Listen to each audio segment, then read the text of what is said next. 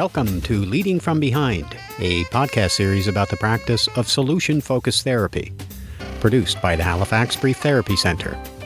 I'm Barry McClatchy, and this is episode number 21, Working with Mandated Clients in Solution-Focused Therapy.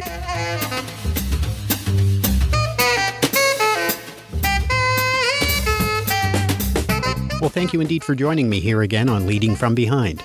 In this episode, we'll be taking a look at how, in solution-focused practice, we work to find ways of helpful collaboration with clients who might be mandated by someone else to attend therapy. And in the closing resource segment of the podcast, I'm going to talk about a number of solution-focused therapy conferences that have been announced for 2014, since it's never too early to start planning for next year's professional development. As well, I'll identify a long-running social work podcast that I learned about this week. It should be of great interest for those of you who are part of the social work profession. So once again, welcome to Leading From Behind. I hope you'll find this episode useful in building your skills in solution-focused therapy.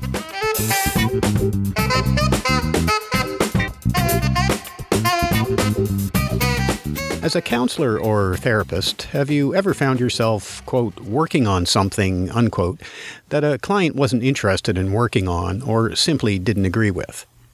I think most of us would say that at some point in our careers, we found ourselves in that exact situation. So you'll know exactly what I mean then when I say that such a scenario rarely works out well.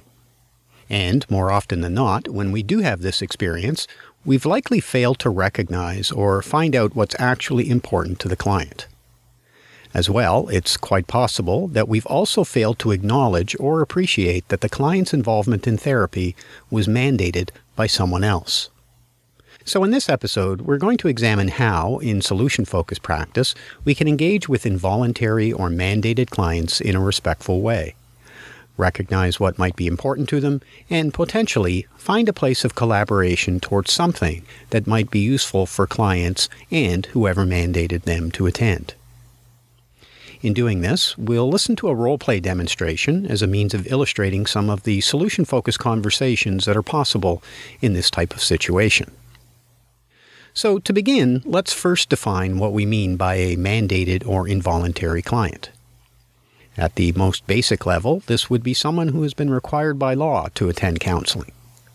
Examples of this would include people who are on probation or have committed a criminal offense or perhaps have involvement with a child protection agency. In other instances, this might include someone who's required to seek counseling or treatment regarding substance abuse or other addictions. But of course, there are other clients who might be considered as mandated or involuntary, even though they haven't been required by law to attend counseling. One example would be people who attend at the behest of a spouse, family member, or an employer, or perhaps even a friend. In some cases, it could be someone referred by a doctor who simply attends as a matter of obligation, despite a lack of agreement that such a referral is necessary or desired. And of course, a large and significant subset of this group of mandated clients would be children and adolescents. More often than not, they're mandated by parents or other adults. It's not unusual then for young people to be reluctant participants in counseling or therapy. So it's clear that clients can sometimes be either formally mandated, in the case of a legal obligation, or informally mandated, at the request or even demand of another person. But just because someone is mandated to attend, it doesn't always mean that they're against the idea or don't have any desire to engage in counseling or therapy. In those instances, our work with a client is generally no different than someone who has simply decided to attend on their own. So for the purposes of our discussion, we want to narrow things down even further to describe what we mean by a mandated or involuntary client. In short, we want to look at how, in solution-focused therapy, we would approach our conversations with clients where, 1, it's not their idea to attend, and they wouldn't likely do so if they saw themselves as having a viable choice to do otherwise. And 2, they don't agree, either in whole or in part, with the mandating source about the reasons for attending or what has to happen for the perceived problem to be resolved. So, having established these parameters, let's look more closely at the solution-focused approach in these circumstances.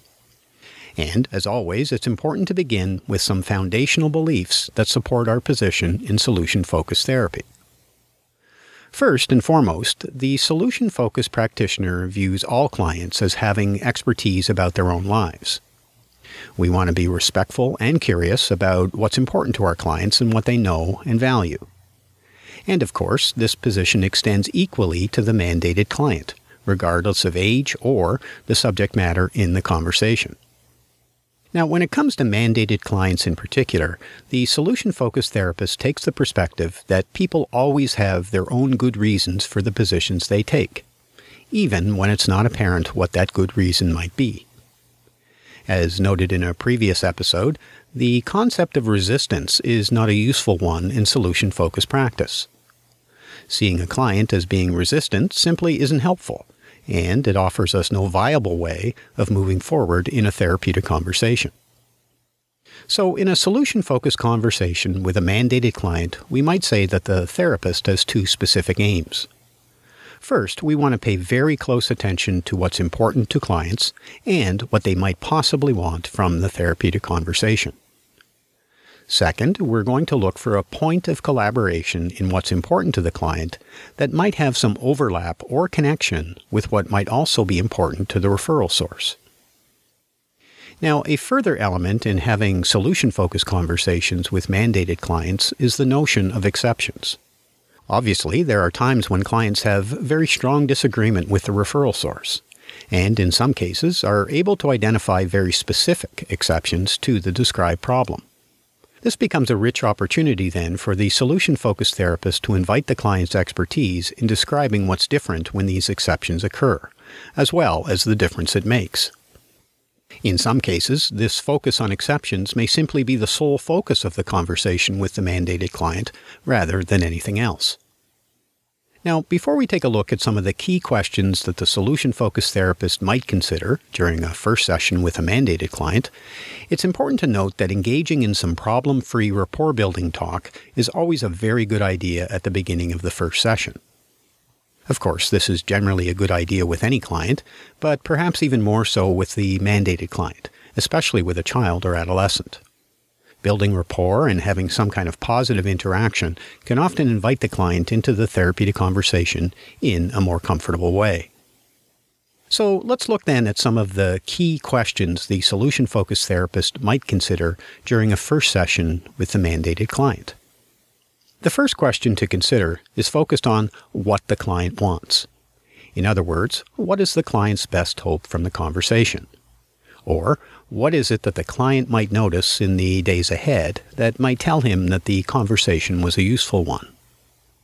Now, quite often, the client's responses here may reveal something about their mandated status or their disagreement with the reasons for their attendance. So a few useful questions here would be, whose idea was it for the client to attend? What is the client's understanding of why someone else thinks he needs to attend? What does the client think about this? Now, a further question that can be very useful is to ask why the client is coming now. In some cases, this will reveal that a significant event or last straw has occurred, which resulted in someone else demanding that the client attend the session. Learning about this can be very useful in a number of ways.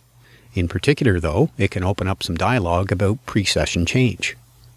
Often, we can learn that the mandated client has already begun to make some useful changes. This offers us an opportunity to focus the conversation on how the client has managed to do this and the difference it has made. Now, of course, the client's understanding of the referral source's reasons for the session, or at the very least, the language the client uses to describe this, may require some deconstruction on the part of the solution-focused therapist. So, for example, if the client says that a referral source states that he has a problem with anger, it can be useful to ask the client to talk about what the referral source would say that has led them to this conclusion. Again, this gives us the opportunity to ask the client about their opinion or agreement with these observations.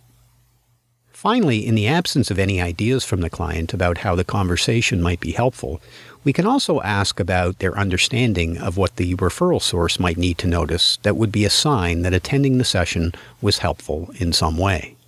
In some cases, this allows the client to identify something useful that they might be up for. Or, at the very least, the client might be able to identify an exception when this sign has already occurred. Again, this would allow the therapist to spend some time being curious about the exception, how the client has managed to do this, and again, the difference it has made. So at this point, let's look at some examples of these questions in practice. We'll do this by looking at a role-play demonstration. Keep in mind that this is a very simple and basic example of a conversation with a mandated client, rather than what sometimes would occur in a real-life session. Now, the client here is a middle-aged man named Joseph. There is no information prior to the session that he might be mandated to attend. His status as a mandated client will only be revealed, as it often is, within the conversation itself. So I begin the session by simply asking Joseph about his best hope from our conversation. My best hope? Well, nothing really. I don't, think I have a problem, so I'm not even sure if I should really be here. Since it's clear that Joseph doesn't think he needs to be in the session, my task is to discover whose idea it was for him to be there, and secondly, his understanding of why someone else thought it was necessary. Okay, and so Joseph, whose idea was it for you to come here today? Well, it's my wife's idea. And what's your understanding then of why your wife thought it might be a good idea for you to come here today? Well, she goes on about my drinking. She thinks I have a drinking problem, but, she's just overly sensitive. Like, she's just, I don't know. She worries a lot. So Joseph identifies that his wife is concerned about his drinking, but he's pretty clear that he doesn't agree. As a result, it makes me curious about what his wife sees that informs her position. Hopefully, this will enable me to find out perhaps more about whether there's any level of agreement on Joseph's part with her concern. So she has some concerns about your drinking. And from your perspective then, Joseph, what is it that you would say she sees that gives her the idea that you have some kind of problem with drinking? Well, I do like to have drinks on the weekend. I don't usually drink during the week at all, so, I don't see it as a problem. But I like to have some beer on the weekend, and she thinks the drinking on the weekend's a problem.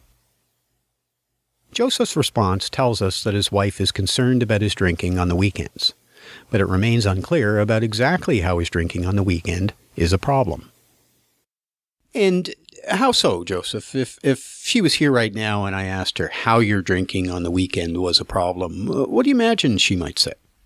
She thinks like my health is at risk, that maybe I'm going to, either in the near future or not so distant future, I'm going to suffer some health problems, like some of my liver or something like that. I don't know. So Joseph reveals that his wife is concerned about the impact of his drinking on his health. So I want to find out whether he has any agreement with this opinion. And what do you think about that? Well, I can't deny that my gut's getting bigger, right? You drink beer, your gut's going to get bigger. But, it's not like I'm sitting down, like, drinking the whole weekend away, right? Like, I'm doing some work around the house and, I have a few beers while I'm doing that. Then, after that, I like to relax and get a few more beers in, right? Based on Joseph's response, it's evident that while he's not in disagreement with his wife's concerns, there's certainly nothing there that suggests that there might be a place of collaboration for us. So I try to learn more about whether his spouse has any other specific concerns about his drinking. So she has some concerns about your health, and you kind of acknowledge that. Are there any other ways that she sees your drinking on the weekend as being a problem?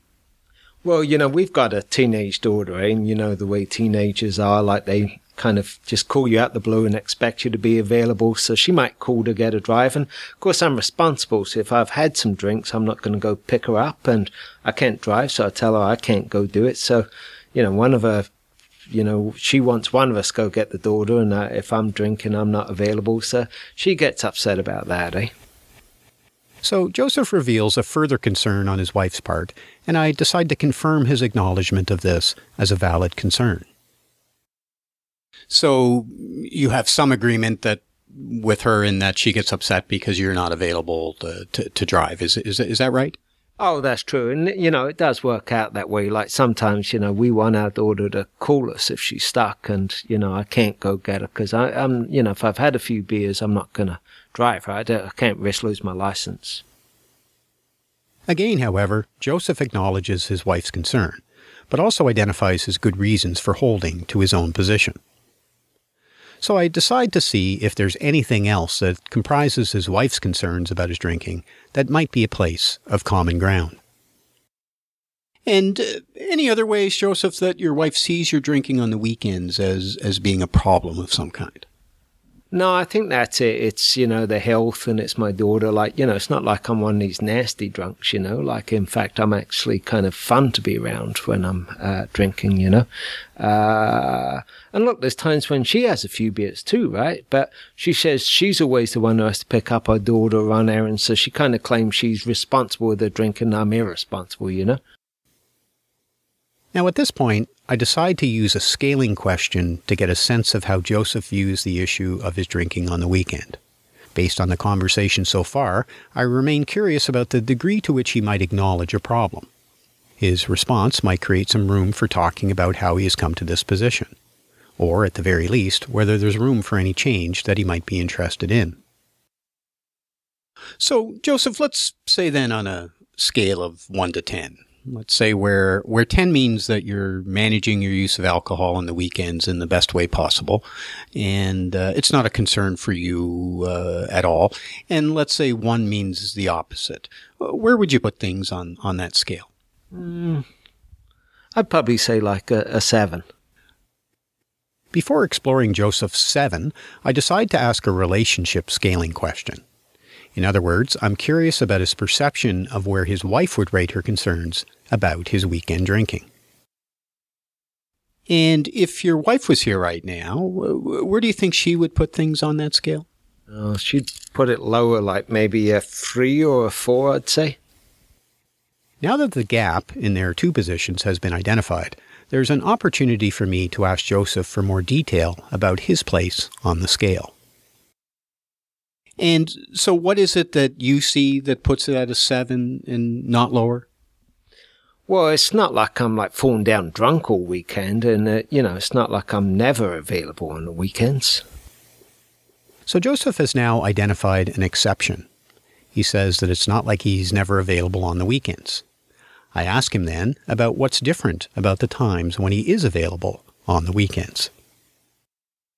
Well, if I know there's something planned, like if I've got to go out later in the evening or we've made plans to go out, say on Saturday, then I'm going to wait. I'm not going to have a beer until the evening. Now, to amplify this exception further, I decide to ask Joseph how he manages to make these exceptions happen. And so how do you manage to do that? Well, it's not hard, really. It's easy. If I put my mind to it and I know I'm not going to drink, then I make that decision. It's not like I have to drink during the day. I don't drink during the week. Even though we have yet to find a place of collaboration in our conversation, the focus on the exception has still enabled Joseph to hear the sound of his own voice and expertise. Now, in keeping with this line of inquiry, I decide to ask Joseph for more of his expertise in what has him at a 7 on the scale of 1 to 10. So, Joseph, what else has you at this 7 that maybe your wife doesn't see yet? Well, last Sunday I didn't have a drink at all. Really? And how come? Well, me and my wife on Saturday night, we had this big argument because my daughter was over at her friend's place till about midnight and she needed a ride. There was a problem with where she's staying. She got in a fight with a friend and needed to get out of there. My wife was really cold. She's thinner and gets cold easier and didn't feel like driving, but I already had a few beers, so I couldn't go pick her up. So she got pretty angry at me that she was the one that had to go. She was too cold and too uncomfortable. She's actually kind of sick, I think, and she couldn't go get her. I couldn't go because I was drinking, so we had to pay for a cab, and money's not easy right now. So the next day she was over the top with me. She was freaked and she just told me she had enough. And if I didn't go do something about my drink and go see someone, our marriage would be over. Without even being asked, Joseph answers 2 key questions that are useful in first sessions in solution-focused therapy. He identifies some pre-session change. He didn't have a drink at all last Sunday. And secondly, he answers the why now question about coming to therapy. His wife has indicated that their marriage may well be in jeopardy. As well, Joseph has also identified his good reasons for attending the session and perhaps a place for collaboration where the session may be useful to him. Your marriage, then, is very important to you?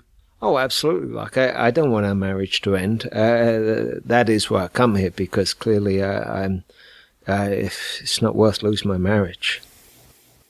Now, before going further, I decide to follow up on the pre-session change. In other words, Joseph's decision not to drink at all last Sunday. And what difference did it make, Joseph, to not have a drink last Sunday? Well, not much, really. She was still pretty pissed off on Sunday, and things really didn't, she stayed kind of pissed off until I told her I made this appointment. Then that kind of started to thaw out some. At this point, then, I know that Joseph's marriage is important to him, at the very least to the extent that he was willing to attend the appointment. And in my own clinical judgment in this moment, and in this final clip, I decide to ask a question that relates back to the question of how attending this appointment might be useful.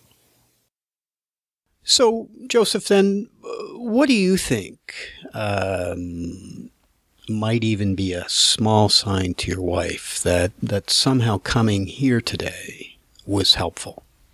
Well, I guess, my daughter does tend to go out Friday nights or Saturdays, and there's a good chance she needs to be picked up either or both of those nights. So I suppose if I kind of really didn't drink or just had like one or something so that I could be the one to go out and pick her up, and she kind of knew I was doing it and that's why I was doing it, I think that would be a pretty good sign to her. So Joseph, who obviously does not view himself as having a drinking problem, does identify something that he knows that his wife might need to see that would tell her that some kind of progress is being made. From here, there's a number of possibilities for the conversation to focus on what's important to Joseph, which at the same time, and perhaps in a different way, is also important to his spouse. For example, I could ask a further scaling question here about Joseph's confidence that he could make himself more available in the weekend evenings in the way he described. And amplifying this by asking how such actions would make a difference to his relationship with his wife. Now, I certainly realize that it would be easy for someone with a problem-focused perspective, or perhaps someone with expertise in substance abuse, to take a different view of this example of a solution-focused conversation with a mandated client. But the point to be made here is that in solution-focused practice, we're concerned with focusing on what's important to our clients and finding a place of collaboration towards something that they might find useful. It's certainly possible, of course, that Joseph might not be able to make the changes that his spouse wants. But from a therapeutic perspective, Joseph and I, at the very least, have created a collaborative relationship that would make it more likely for him to engage if or when his position on the problem were to change. At the same time, what has already begun in this conversation can lead to Joseph doing more of what works in being more available, a byproduct of which would be a reduction in his drinking. Both of these, of course, are also important to his spouse.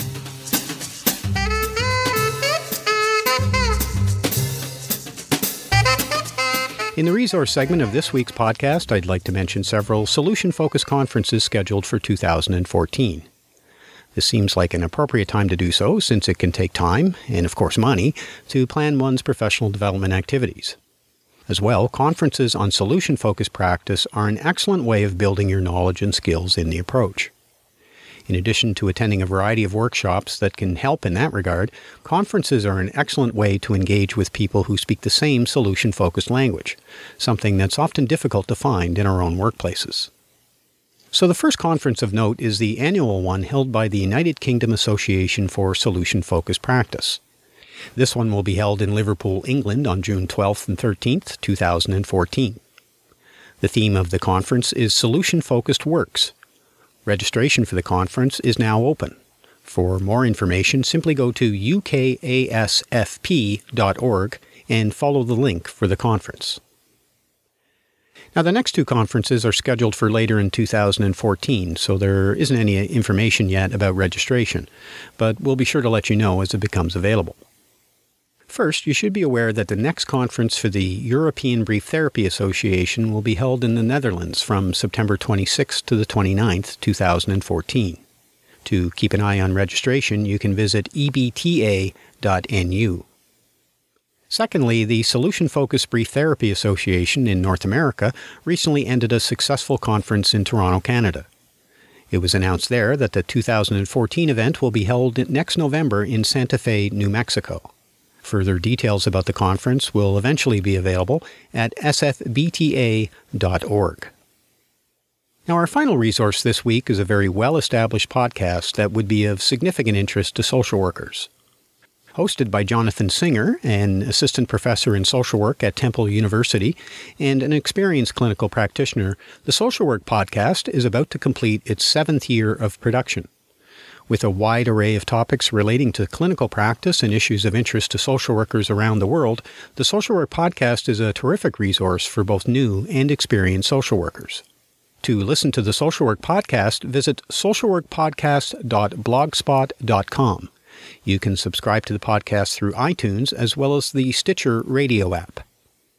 Now, to find a link to the Social Work Podcast or any of the conferences mentioned, you can see them on the podcast page of the Halifax Brief Therapy Centre's website at hbtc.ca.